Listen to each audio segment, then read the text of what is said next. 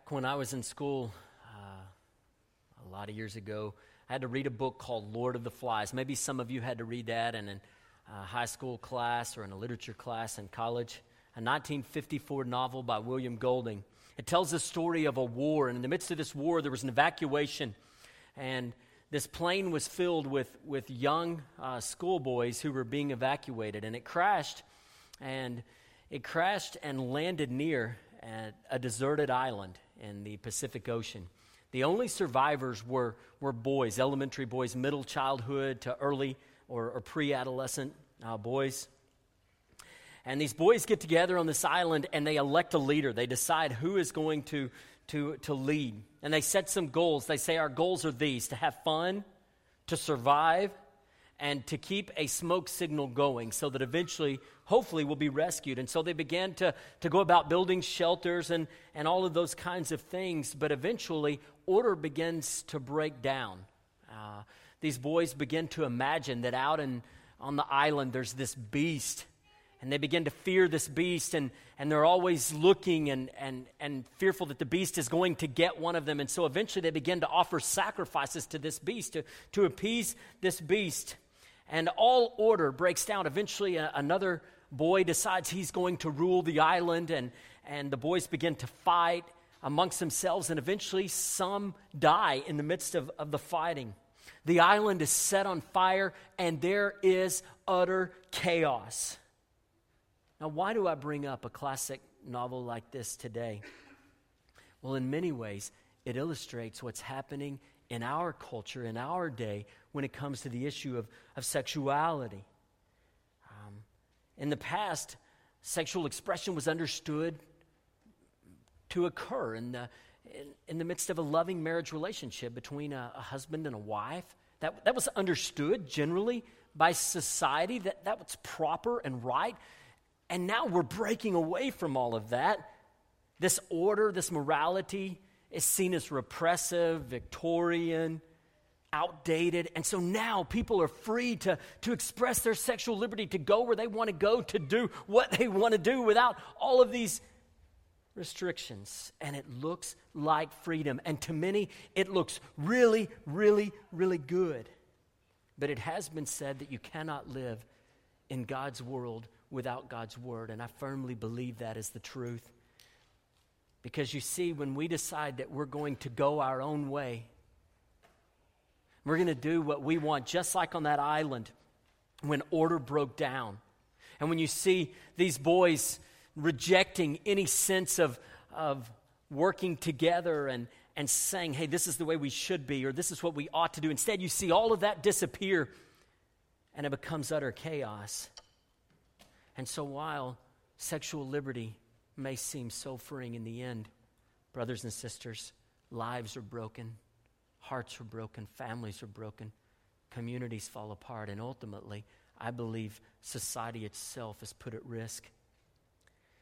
With something as powerful as the issue of sexuality, does the Bible have a clear word? Well, this morning as we continue our journey through the Sermon on the Mount, we're going to see that Jesus has spoken clearly and directly to the issue of purity.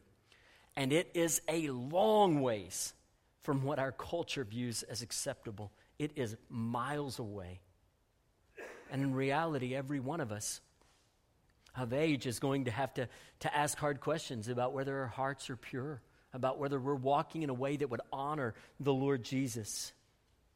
Understand, when God gives guidance about a particular area, it's never for our harm, it's for our good. You see, when we follow God's ways, it's like an umbrella of protection. When a storm is coming, if we'll stay underneath His guidelines, we're protected. But the moment we decide we know better and we run out from under the umbrella of His protection, if you will, we put our lives at harm, and we put the lives of those we love in harm's way as well. So God's commands and directions are always an expression of His love, His desire for humans to flourish and to do well. Now, at this point in His ministry, Jesus is wildly popular. Crowds are gathered around to hear Him teach, and He says to them, as we talked about several weeks ago, the Beatitudes. He begins teaching the Beatitudes in this most classic sermon, the Sermon on the Mount, and He talks about what it means to be a follower of His. And so He continues in this morning's passage, teaching what it means to be a true follower of the Lord Jesus. Now, last week we looked at anger, and we saw how Jesus said, you think, to the Jewish leaders, the Pharisees and others, you think that the command to murder is just about the act of murder, but I'm telling you, it's about what's going on inside of your heart. And so Jesus begins to explain the heart of the Old Testament law, and he's going to do that for the next several verses. Last week, again, he talked about anger and murder. Today, we'll talk about purity and holiness in regards, as Jesus talks about the command to avoid adultery. Let's look together at Matthew chapter 5, beginning in verse 27.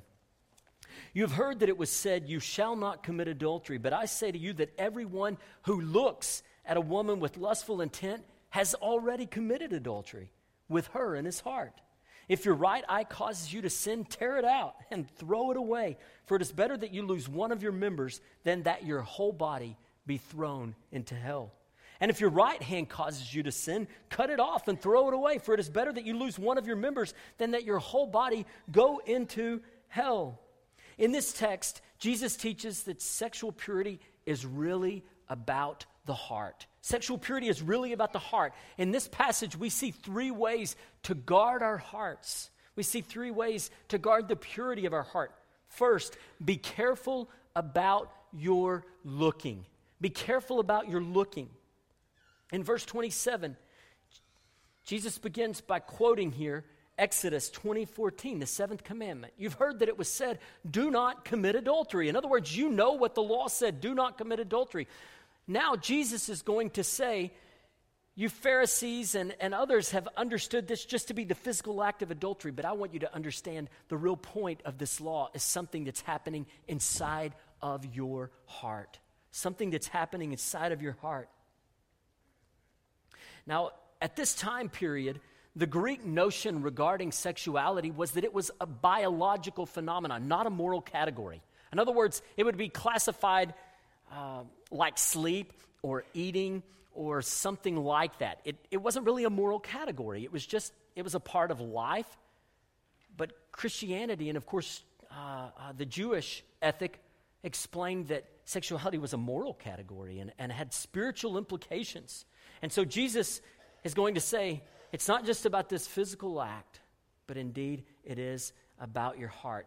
In verse 28, he says, I say to you. In other words, you thought this, but I want you to understand the fullness of this law. Again, when he says, I say to you, that's emphatic. In other words, he's saying, you understand that what I'm saying is authoritative. It is the word of God on this issue.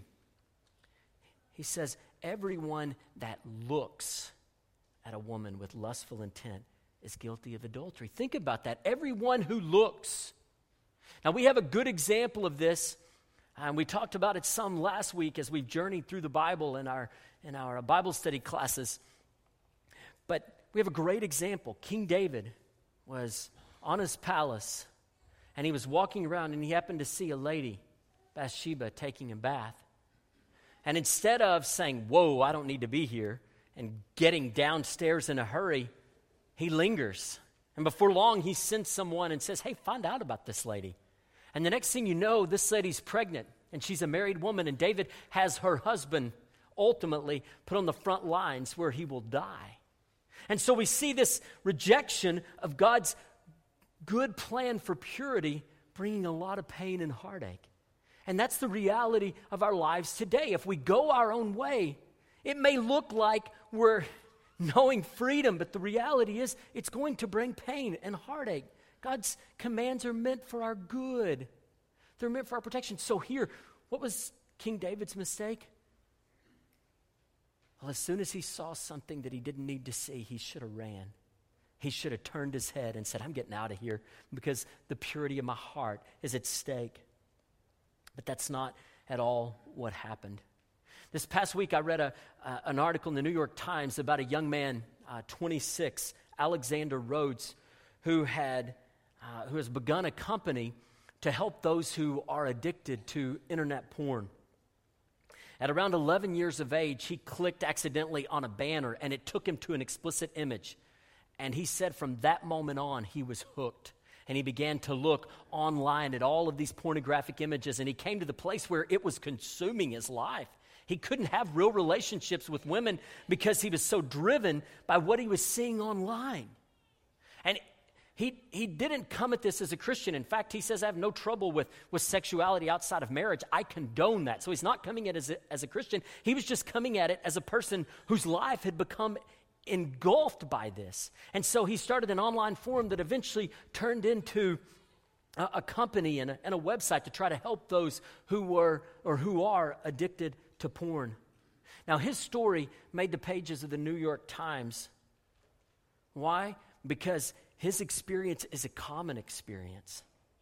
Because many are entrapped and engulfed in all kinds of behavior that's sinful in this regard, that's harmful in this regard. So what do we see here? We got to be very careful what we allow our eyes to see. Now, there are times that we're going to see something that we didn't want to see. But the response when we come across something that we ought not see has got to be to flee. It's got to be to run. Like a bomb was fixing to go off. I got to get out of here. We can't look and take the second look. When we take the second look, we're compromising the purity of our hearts. And when we do, there's a danger that we're going to harm ourselves in a huge way, and even those that we love. So we've seen to maintain a pure heart, we must be careful about our looking, what we allow our eyes to look at. Second, we must be careful about our thinking. We must be careful about our thinking. Look in verse 28. He says, when you look at a woman with lustful intent, you've already committed adultery. What's lustful intent? In other words, in our hearts, we're looking at this lady and we're allowing our minds to go places that are impure. We're allowing our thoughts to go there. And Jesus says, the moment you do that, you're guilty of adultery. Don't you understand? It's not just the physical act. God is interested in what's happening inside of your heart. Man looks at the outward appearance, but God looks at the heart. And so in verse 28, he says you're guilty. You're guilty of adultery if you're allowing your mind to go there. You're guilty of adultery. William Struthers is a psychologist who specializes in neuroscience. And maybe some of you have read some of the studies related to neuroplasticity, and that is the study of how our brains are actually physically shaped by what we think about and study and learn. Like our brains, that actual physical structure of our brains changes, scientists believe, based on what we focus on and think about. And so in a book called Wired for Intimacy, Struthers examines the effects of pornography on the male brain. He says that the male brain is created for intimacy and for relationships. And he said it's meant to foster, of course, a relationship with a wife. But he argues that as a male views explicit images and he begins to think on these images, that the brain actually begins to take a different physical shape. That is, it begins to rewire itself in such a way that it hijacks the normal functioning of a man's brain for intimacy with his wife. So, Struthers says about men who've become consumed by pornography, he says they have unknowingly created a neurological circuit that imprisons their ability to see women rightly as created in God's image. Repeated exposure to pornography creates a one-way neurological superhighway where a man's mental life is over-sexualized and narrowed. It is hemmed in on either side by high containment walls, making escape nearly impossible. And so what Struthers is saying is that as we allow ourselves to go places that we shouldn't go, we allow our eyes to take in things that we shouldn't see, and we allow our mind to go places that we shouldn't allow it to go, he says it's literally rewiring our brain and making it incredibly difficult to live a life of purity, to live a life that would allow us to rightly relate to a spouse. Now, I want to plead with you, those of you who are teenagers here today, I want to say a word to you. I want to plead with you. Please be careful about looking at explicit images. Please don't do it. Recognize that you think, well, this is no big deal. I'll stop one of these days. Understand that you may well be putting yourself on a road to being trapped for the rest of your life or for years and years and years. And you may be taking a path that's going to cause great harm to you. I plead with you, young people, truly to everyone. But I think it is especially precarious or difficult to grow up in this culture today as a teenager. I plead with you, if you're struggling with this, if you've kind of been experimenting with this, please go to your dad or your mom and say, hey, I need some help. Talk to a trusted, maybe your Sunday school teacher or Brother Ralph or me or someone, but get help. Don't continue down that path. It's a dangerous path. It's a dangerous path for any of us. And if you're taking that path, you need to get help. You need to talk with someone. You need to make a change. And according to Struthers, and according to many, the experience of many, it's difficult to get off of that path. Once you're addicted to this stuff, once you're hemmed in, if you will, by this stuff. So to maintain our purity, we need to be very careful about our looking. We need to be very careful about our thinking. We also need to be very careful about our responding. That is to say, how are we going to respond when this sin comes into our life? When this sin begins to rear its ugly head? Well, look in verse 29. What does Jesus say? If your right eye causes you to sin, pluck it out. Gouge it out. Now, the right eye was viewed as critical. Josephus, the early Jewish historian, said that there was a king who would capture men, and he would pluck out the right eye because basically they would be incapacitated as a warrior, because generally they would hold the shield and their left eye would be sort of guarded by the shield. Their vision would be limited, and so without a right eye, they were of no value when it came to war. And so the right eye was considered incredibly vital. And so Jesus says, if your right eye causes you to sin, get rid of it. And he goes on to say, if your right hand causes you to sin, and of course that's the dominant hand for most people. If your right hand causes you to sin, pull the saw out and saw the thing off. We know that Jesus doesn't literally mean that we need to pluck our eye out or we need to saw it. All of us would be walking around eyeless and handless, limbless, wouldn't we? He doesn't mean that, but what is he saying? He's saying that we must deal radically with our sin. We can't play games with it. We can't treat it like it's small. It's not small. And the results of this sin are not going to be small in our lives. No, when we're thinking of sin, our response must be to have a radical view.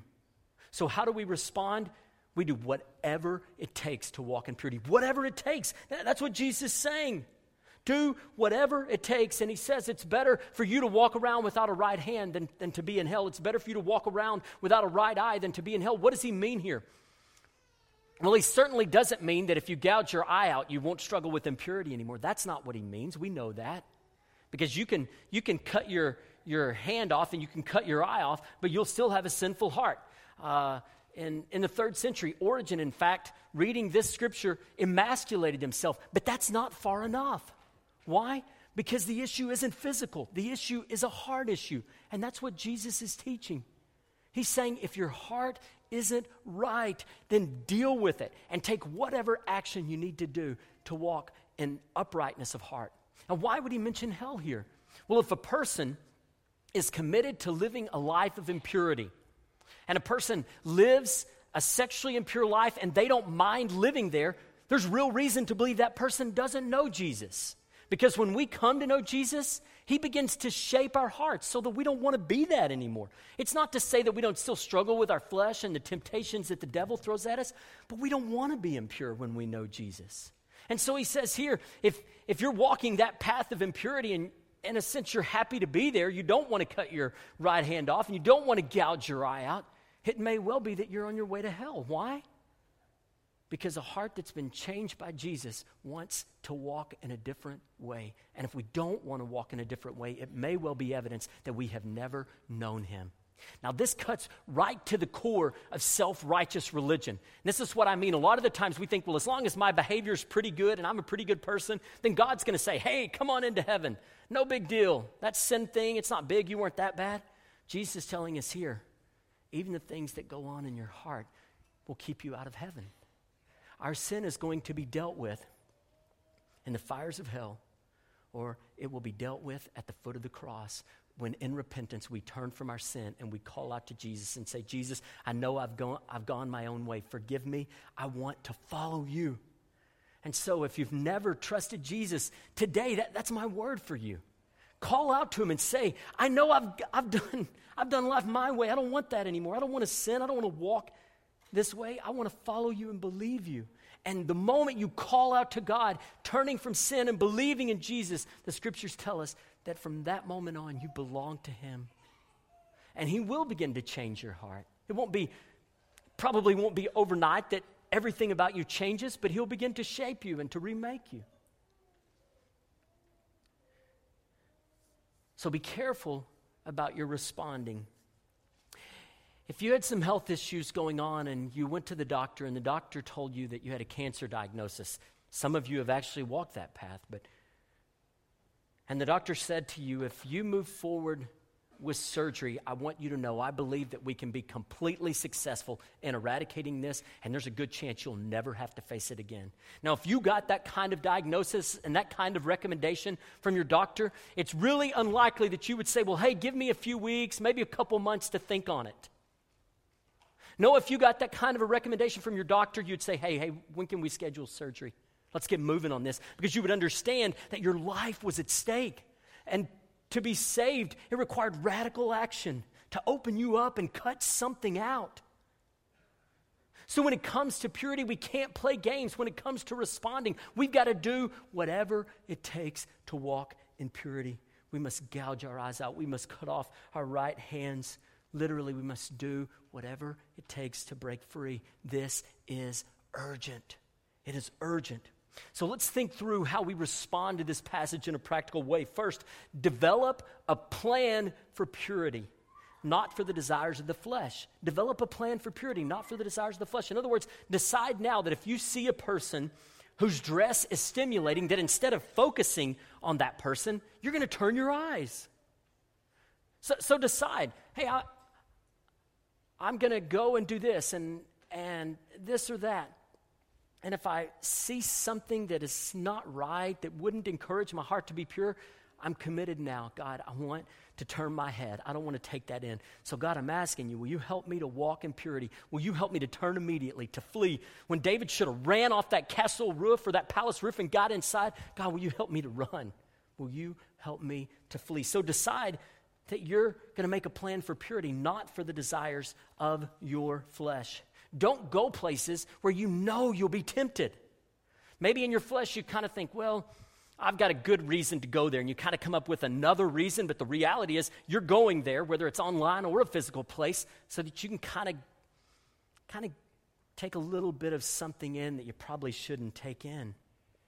No, if you're going to go somewhere that could be a temptation, the beach, for example, come up with a plan to maintain your purity. If you're going with a spouse, say to your wife, hey, honey, help me make sure that my eyes don't wander. Then you got your wife watching you. Now you're in a lot of trouble, right? But that's good. We want pure hearts. We want hearts that honor God. What we need to understand is this. The world says that life is found as you do whatever you want sexually, but Jesus says life is found when you come and discover me. You see, Jesus says, I've come to have life and have it to the full. Where is life really found? It's found in knowing Jesus and treasuring him and loving him. And that's better than all the garbage that the world has to offer. It's so much better. Some of you are trapped today here, but Jesus, he wants you to know him.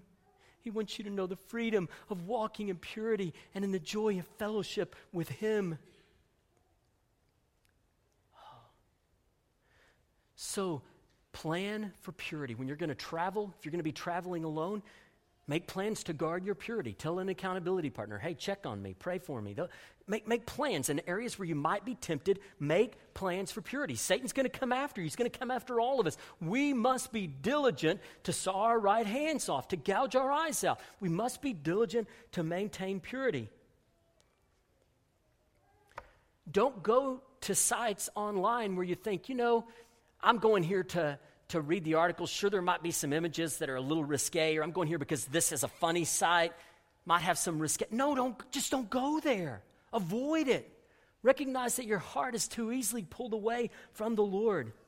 What about movies that are explicit or edgy? A lot of the times we'll watch funny movies, and we're going because it's funny, even though they're filled with a lot of filth. How can we guard our hearts? How can we walk in holiness when we're taking all that in, when we're not being careful about our looking and our thinking? We can't, folks. You see, our response must be radical. If it means I'm going to quit going to this kind of movie, then I'll stop. If it means I'm going to quit doing this or that, I'll stop. I'll cut my hand off. I'll do what it takes. Second, confess sin to a mature believer of the same sex. Confess sin to a mature believer of the same sex. Get someone who will pray for you. Get someone who will give you accountability. If you're struggling in this area, I also want to encourage you, if you're struggling in this area, to have a conversation with your spouse. And it may be that you need to seek guidance and some wise counsel before you have that conversation. But you don't need to have some hidden life going on that your spouse doesn't know about. They need to know your struggles, not in in-depth, terrible detail, but they need to know. Your husband or your wife needs to know. And that will be another layer of protection for you. Third, do whatever it takes to flee sexual temptation. Do whatever it takes. If you need to quit going to the gym, then don't go to the gym. Or if you need to change to a flip phone and get rid of the smartphone, then change to the flip phone. Isn't that what Jesus means when he says, gouge your eyes out? If you need to agree to not use a computer or a tablet except when your spouse is home or when your parents are home or whatever, do that. Whatever it takes, do that. Consider using filtering software or accountability software where if you visit a website, where you go gets reported to an accountability partner. I use Covenant Eyes, and wherever I go online, my wife gets a report of that, and she can ask me about it. Hey, what was this? What were you looking at? And that's good. Why? Because my heart's wicked apart from Christ. I don't need to give myself an opportunity to walk in impurity. I need to be careful. We need to be careful. We need to gouge our eyes out. Whatever it takes. Some of you may need to go so far as to get rid of the internet at your house. How could I do that? Oh, it's better to cut your right hand off or to gouge your right eye out. It's better to do that than to walk away from the Lord. It's much better. Fourth, if you are a believer, your body is God's temple. If you're a believer, your body is God's temple. So your sexuality isn't about you and what you want to do. If you belong to Jesus, your body belongs to Him. You want to honor Him with your body. Fifth, help other believers maintain purity. Help other believers maintain purity. So things like filthy talk. I'm going to tell this dirty joke. No, don't even do that. Well, it's funny. I don't care if it's funny. It just encourages impurity. Don't go there. Don't go there. Or sending a friend this video that's really funny but has some parts in it that are out of line. Don't do that. Help each other's purity. Don't encourage impurity. What about modesty? We ought to be careful that we dress in a way that honors God. If we belong to Him, our bodies are His temple, and also it's a way to help others walk in purity.